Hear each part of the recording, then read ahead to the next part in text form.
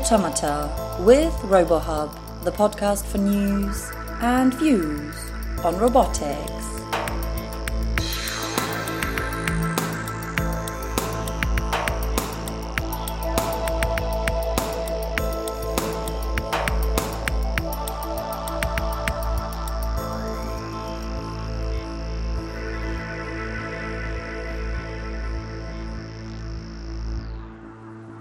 Hi and welcome to our newest episode of the RoboHub podcast.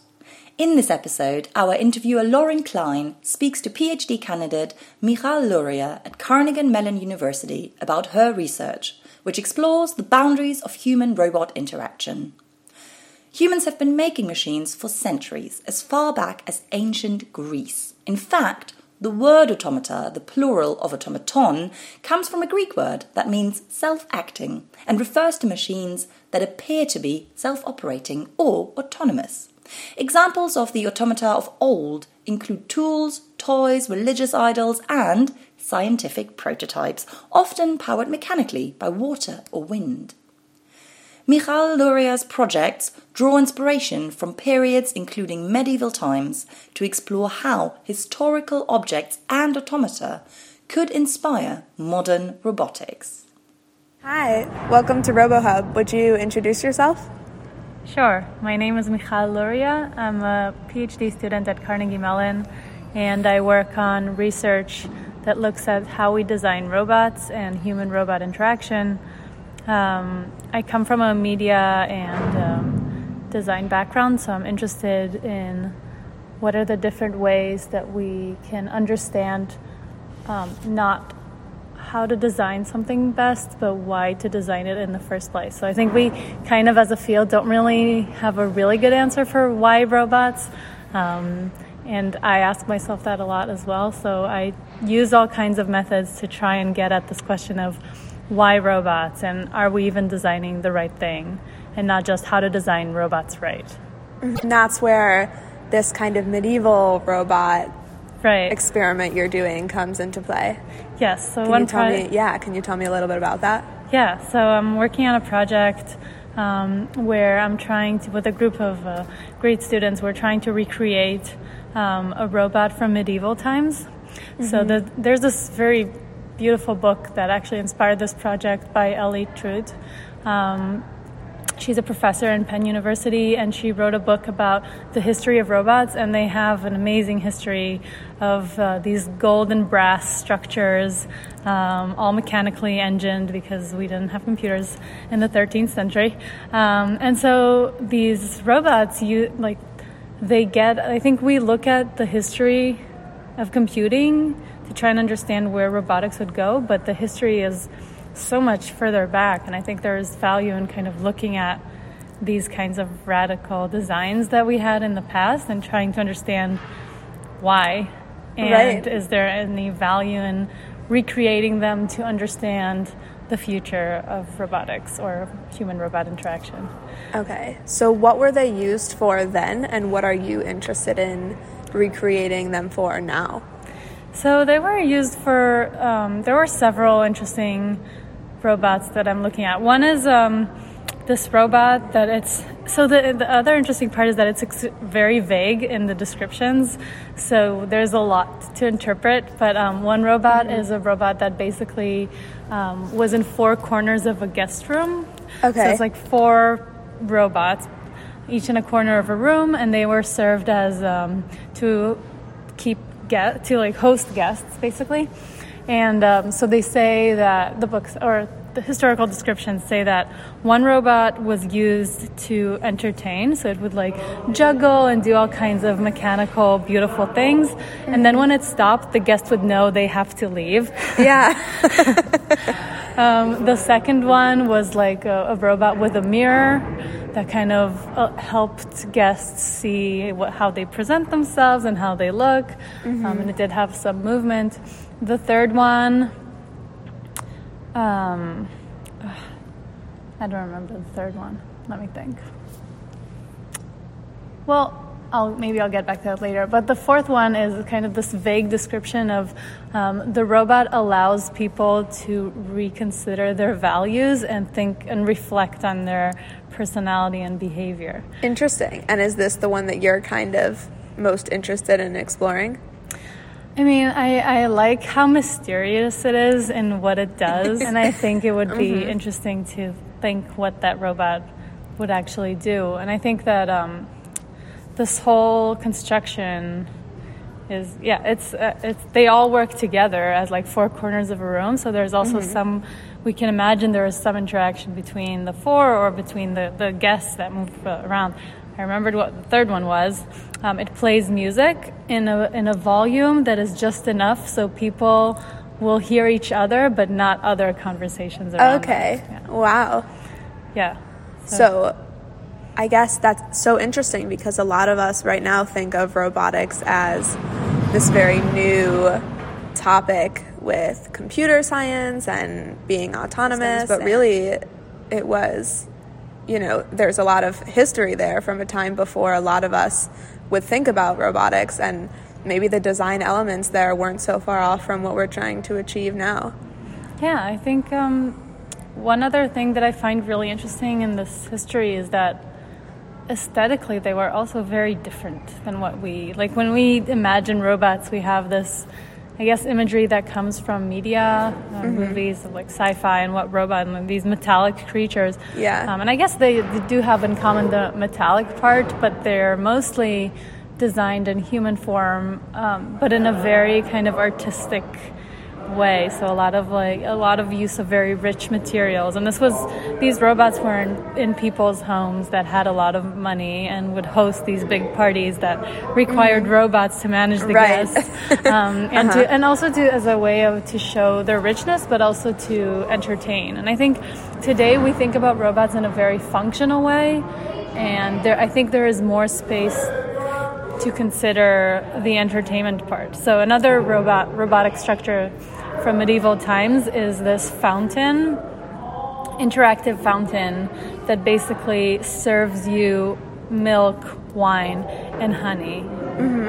And again, it's around parties and guests, but it's all, and it's actually, the interesting part is it's actually a Wizard of Oz robot from medieval times. So I think there's a human behind the scenes working it is what you mean by Wizard of Oz? Yes. Okay. So there's a human pumping in all these things to serve the guests. But I think it's interesting why these people with these machines wanted a person, like, why is it not just served up front, right? Why is by it a person like this for robot a person? Yeah. That's very impressive and it serves you wine as opposed to just serving people wine. Yeah. So it was definitely something of the elite, but I think it's still interesting to think about, and hopefully by reconstructing something like that,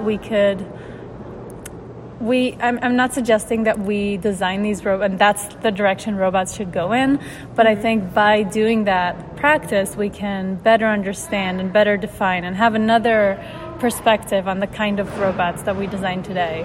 Okay. And to help kind of see the bigger picture of what robotics could be, and perhaps break some of the assumptions that we currently make. And we all do that all the time. Like each one of us has this very specific definition of what is a robot, and I think it's a big debate in the field sometimes. But I think if we look at something very different and then we're like, oh, maybe this is also a robot, then it can help us design things differently, potentially. Okay, and so that's what your work is hoping to explore. So can you tell me a little bit about the work you're developing now to look at some of these concepts? Yeah, so I'm doing another project of looking at destruction in HCI.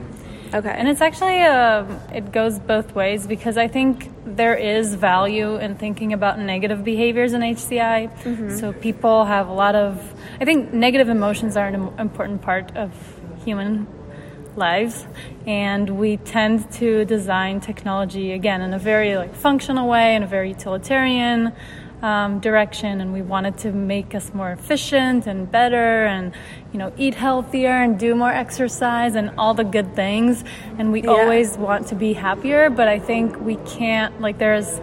We have to have some negative in our lives to balance it out and to make the happiness shine. I think and I think one of the reasons I was thinking a lot about destruction is that I feel like this trying to be happy all the time just doesn't work for me, because when I don't feel happy, I feel like that's not, something is wrong. Yeah. So I think it should be a part of life.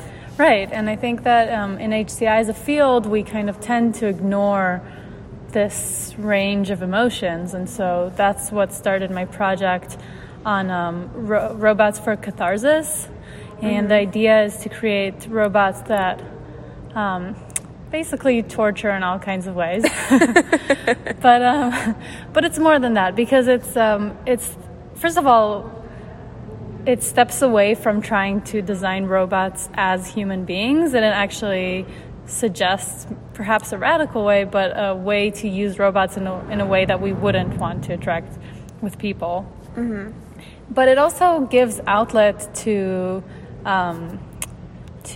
negative emotions, and kind of by doing some activity with technology that allows you to both reflect and to vent, which is, according to psychology and a lot of research that has been done in this area, there is value in reflecting and venting and letting out these negative emotions. Right. And so a robot maybe could be a medium for doing this, whereas a person might not be the best, because you don't want to always be projecting those negative emotions onto other people. But a robot could be a safer way, or an alternative way to do that. Yeah, and I think that so I built multiple prototypes that were more of proof of concept prototypes that you could interact with in different ways. So one prototype, you stick pins into it and it starts shaking according to the amount of, so it can handle a certain amount, and then you kind of, when you saturate that, you need to start taking out the pins, which is another action that I feel is kind of an embodied cognition action, when you kind of reflectively take out the pins. Another one is one that basically measures your heartbeat, and when you're too nervous or too much anxiety going on there, it's not an exact measure, but once you're emotionally very, very you need to let some of that out, the robot would start laughing in a very irritating voice. When it looks like a doll, so it looks like this puppet thing. So I'll talk about that in a moment. But you basically, to make it stop laughing, you need to smack it on a table, which is a very enjoyable act because it's soft. Right, interesting. and the action of it laughing in this annoying voice kind of encourages you to you just want to smack it. If you would hear the sound of its laughter, you would want to smack it. And so all these robots are designed as non-human robots, because I think part of it is that I call them objects for catharsis, because they do have elements of socialness, but I realize the problematic aspect of encouraging people to torture robots that look human-like, so I try to step away from that. Have a different emotional impact. Right.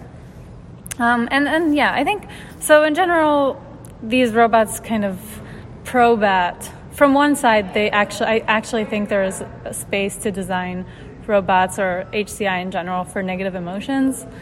But on the other side, I also think that people react to it very strongly. Whenever someone hears about the project, they're like, oh, wow, that's very, the mixed reactions. Some people don't like it, but people usually would have a reaction. And I think that's valuable as a field, because, again, it's ask the questions of, wait, what is HRI? Why do we need robots? What is it, is this included in what HRI is, or is this should we include this kind of interaction? I think by making people criticize it, it actually maybe encourages them to criticize other things that seem more obvious.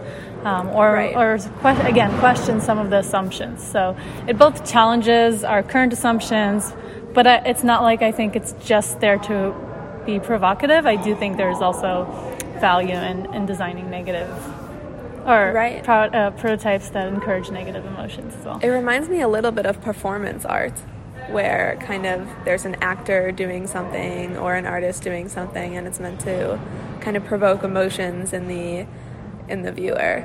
But there's a robot here now, like as a part of this, as opposed to just people, and it's a more interactive experience, which was really interesting. So when you say that you put the pins in and you take the pins out, and there's kind of this expressive reaction happening by the robot, which I know is something that a lot of roboticists are trying to do, is create affect or create emotion. So can you tell me a little bit technically about how you are building that, and what types of materials or what types of robotic components are you using to create these emotions that the users are picking up on? Yeah, I think creating expressive emotion is an entire research area of itself, and there are many researchers who just focus on that. I like memory alloy a lot, and I use it in many of my prototypes because it has natural ease in and ease out. So for someone who doesn't know, it's a special it's a material, nitinol, that basically when you heat it up and you can heat it up through electricity, it shrinks. And then when you cool it down, it goes back to its original shape. Okay. And you can define what is the shape that it shrinks to by pre-coating the material. Yeah, so I like that because it really has, it kind of works like a muscle, and it has natural ease in and ease out characteristics, but anyone who has worked with it would tell you it's a nightmare. Okay. It's a material that it kind of sounds perfect because you don't have to worry about. All right, but it's a bit more complicated than that. But it's hard. It's hard to control. You can't know exactly if it would look nice, and then there's it wears out. So if you do the same motion 100 times, it would lose its form after a while. So you have to program the material. Okay. So it has its challenges. I think with motors, it's harder to create more expressive motion, but I do use motors, and I think I sometimes use secondary motion as a way to make these prototypes slightly more expressive. So in one of the prototypes, I used black fringes that were all around the robot, and then the robot had this 1 degree of freedom, but that was the one that you poke with pins. When you poke pins, it moves from side to side, but it has all these fringes, and they kind of move all over the place in all directions. Right, so you get this additional effect. Yeah. Okay. So I try to use simple techniques, especially because it's more of a proof of concept, and I'm just trying to show the type of interaction that I think is interesting. And I think we don't need a lot for that. I mean, people get the interaction even without fancy motion. But I do use techniques that are usually choosing the material and to express all kinds of things. So the doll that you smack, it's made of soft materials. So it's a doll from fabric, and all the electronics are inside. Okay. So that makes it also horrible to work with because of I had something disconnect there. So I basically had to open up the doll and fix that solder or whatever fell off, and then sew it back up. So it's a lot of work. Right, because it has to be quite robust, I'm sure, if you're smacking it against the table. Yeah, it doesn't survive too many interactions, but I'm working on making it more robust because it has to combine the hardness of the materials and then the softness of being able to interact with a table. Right. And I think in general, material is something that interests me a lot, and I think each material kind of brings a range of qualities with it and a range of interactions. So I definitely hope to see more materials in HRI beyond the metal and plastic.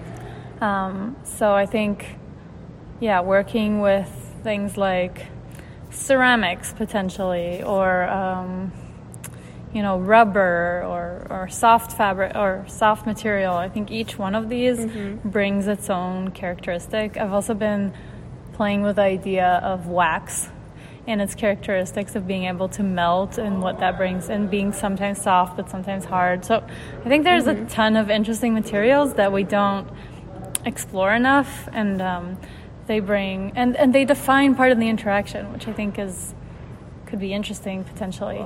So what techniques are you using to measure or describe the way that humans are interacting with these prototypes? So, that's a good question. It's kind of complicated. First of all, because no IRB would ever approve it.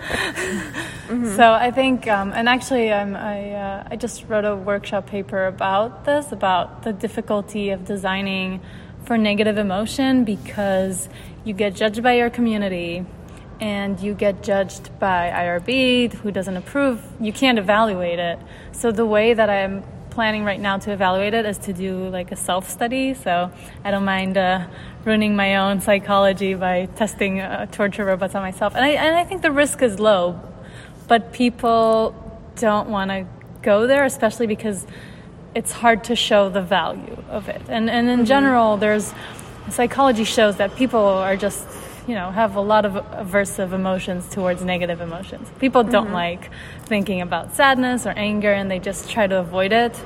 And I think it's an unhealthy habit, and we all do it all the time. But I think that it's definitely hard to do research about it, because everyone's first reaction is like, nope, we don't want to support this. So that's about this project. But I think in general, what I try to do is to put people in the shoes of interactions that don't yet exist. So I use a lot of Wizard of Oz techniques. One other method I used recently it's called enactments, so speed dating with enactments. It's actually a method that's pretty common in HCI, but I think HRI could definitely benefit from adapting it. And the idea is to have participants come in the lab, but the whole lab is structured as an experience. It's like a performance for one audience, so one person in the audience, and they basically go through an interaction with a bunch of agents and a bunch of other robots or whatever the interaction requires, that I'll give an example in a moment, and basically using props and technology and a lot of Wizard of Ozing, we help people have a sip of all kinds of interactions from the future, and then we interview them, and they can really reflect on their experience and not just think about what they would want, because we know from history that users don't know what they want. But I think there's a lot of value in having people experience just a little bit of some future to be able to reflect on their own values better. And it's the method is speed dating, so kind of like romantic speed dating. You don't really know anything about any of the people you met or any of the situations you encountered, but you get a better sense of what are your values and what are you looking for. Right. So one example, a study that I recently, it's actually, the paper is coming out in DIS this year, and so it's about if agents' social presentation should move from one body to another.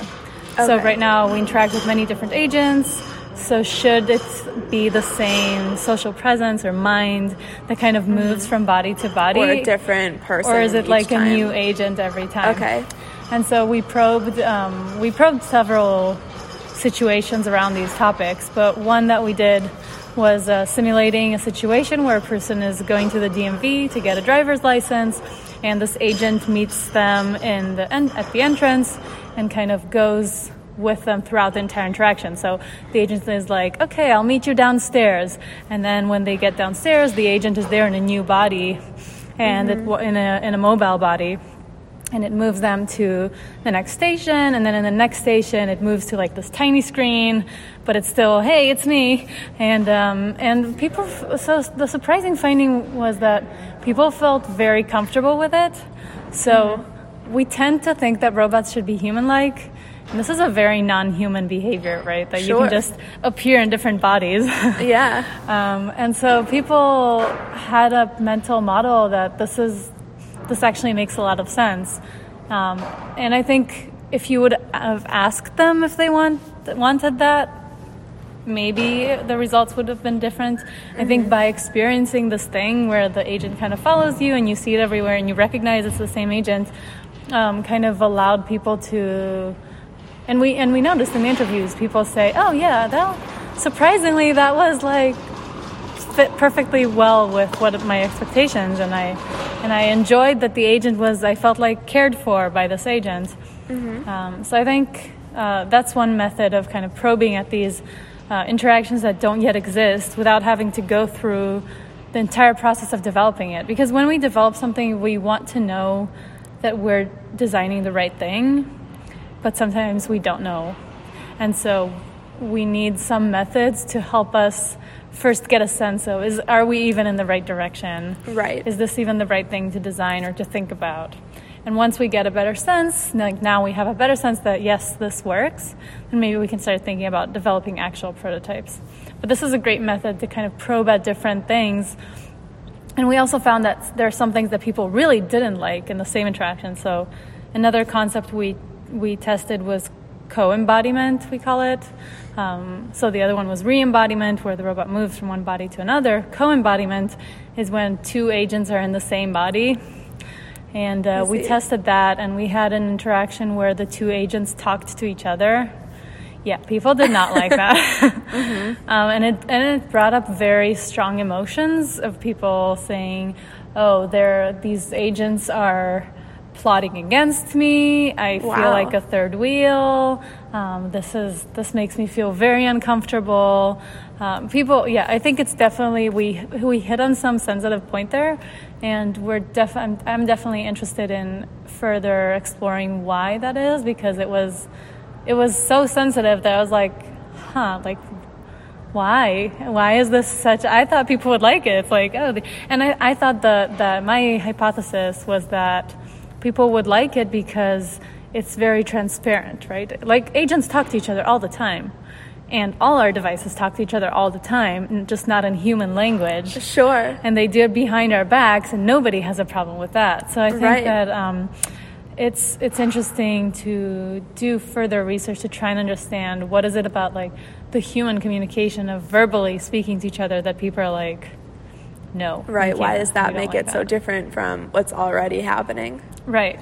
And I feel like this is by using the design process, we can really get at these things that if we would have gone through the entire process of developing it and then we evaluate it, it would lead to different results than to have people interact with robots that do all kinds of things and then kind of reflect on it as a whole. So that's why the early prototyping step is so important to your work, and to really all robotics in general, because you need to kind of, if we want to have the interaction be fluid and evoke a certain emotion or response in the person, then we need to understand kind of these more basic elements before we integrate them into a larger system. Yes, definitely. And I think if we design something and then we evaluate it, what we're doing is we're basically evaluating if we designed the thing right.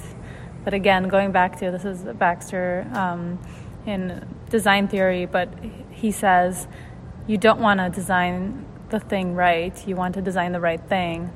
You can't get at that by building something and testing it. You have to use exploratory work and to have people reflect on many different options to get at these ideas that you wouldn't have been able to come up with by just evaluating this single prototype.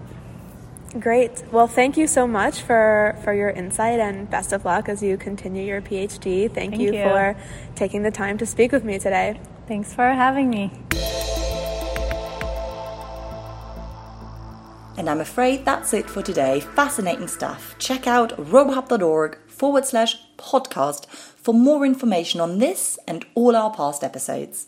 And if there's something you're excited about and would like to hear featured in one of our upcoming podcast episodes, You can let us know by emailing our president, Audro, directly at audro.nash@robohub.org.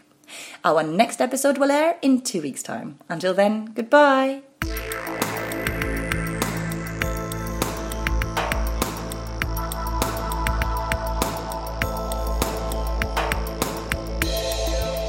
Automata with RoboHub, the podcast for news and views on robotics.